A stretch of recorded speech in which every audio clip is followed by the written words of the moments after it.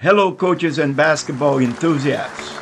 Welcome to the Coach Carvalho podcast, the podcast that explores the world of statistically based basketball strategies and bold training methods. I'm your host, Coach Carvalho, and in today's episode, we're diving deep into the recent Duke versus Arizona game. But before we get into the action, let's tackle the prominent issue at hand: reactive defenses and predictable offenses. In the game between Duke and Arizona, we saw familiar patterns emerge. Both teams relied heavily on reactive defenses and predictable offenses, resulting in uninspired performances with rare glimpses of inspiration during the last minutes of the game. Defensively, both teams seemed stuck in defensive play that resembled the shell drill, leaving passing lanes open and allowing the opposing team to control the tempo of the game. The absence of passing lane denial, strategic switches, and pressing tactics resulted in uninspired performances most of the game. On the offensive side, both teams relied on predictable plays, limiting the team's potential to capitalize on their strengths and catch opponents off guard.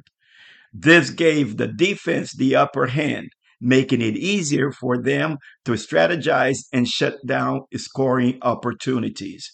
Reactive defenses and predictable offenses not only diminish the team's capabilities, but also fail to capitalize on the strengths of their outstanding athletes. A robust defensive strategy should be proactive, aiming not just to defend, but to disrupt the opponent's offensive options and minimize their point production per possession. Now imagine a different approach, a proactive defensive and offensive style of play that incorporates elements of pass denial and pressure defense. Instead of waiting for the opponent to make a move, teams actively seek possession of the ball and disrupt the opponent's offensive rhythm. By embracing an aggressive defensive system based on the importance of the player to the offense and a positionless offense approach, teams like Duke and Arizona could transform wasted athleticism into a potent force. Picture this: Duke actively disrupts the opponent's offense, stealing the ball and launching lightning fast counterattacks. The crowd erupts with every steal and slam dunk. It's a game changer that would take Duke's team performance to the next level during the game. So, why should coaches embrace this sort of strategy? Well, it's all about maximizing team performance. A statistically based proactive approach brings fresh excitement to the game for coaches and players as well as the fans. It injects energy and passion into each play, leaving no room for predictability. Coaches, it's time to advocate for a shift towards more proactive statistical strategies. It's not about criticizing, but about elevating the game to its highest potential. The beauty of basketball lies in cohesive strategies that maximize the collective strength of the team and facilitate performance. Watching the recent matchup between Duke and Arizona, it's hard not to notice a shared defensive strategy that has left many basketball enthusiasts, including myself, waiting for more. The defensive and offensive display by both teams raises questions, especially considering the prestigious traditions of Duke and Arizona in the world of college basketball. It is time to reevaluate conventional strategies and shift towards a more proactive approach that disrupts the opponent's offensive rhythm from the outset.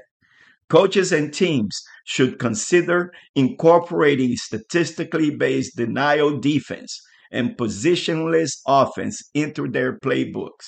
This proactive approach could be the key to unlocking success on the court. Last night, Duke missed a great opportunity to win a big game at home, mostly due to its passive defensive and predictable offensive systems. The Duke versus Arizona game serves as a stark reminder that basketball strategies, even for renowned teams, should evolve. Coaches, there is no tomorrow in basketball. It's time to unlock the full potential of your teams. Embrace proactive, statistically based defensive and offensive strategies and leave behind the limitations of reactive defenses and predictable offenses. The time is now to take advantage of the opportunity. Your players will thrive, your fans will cheer, and success will follow. Coaches, note that the objective of my podcast is to inspire and guide you toward a proven style of play that transcends the ordinary, where athleticism and opportunity converge into a smart strategy that optimizes success. Well, folks, that wraps up today's episode. To our listeners, thank you for tuning in to another episode of the Coach Carvalho podcast. I hope you found this discussion enlightening and inspiring. Please, if you enjoyed this episode, be sure to subscribe and leave a review. Until next time, keep unlocking the full potential of your teams and players. This is Coach Carvalho signing off.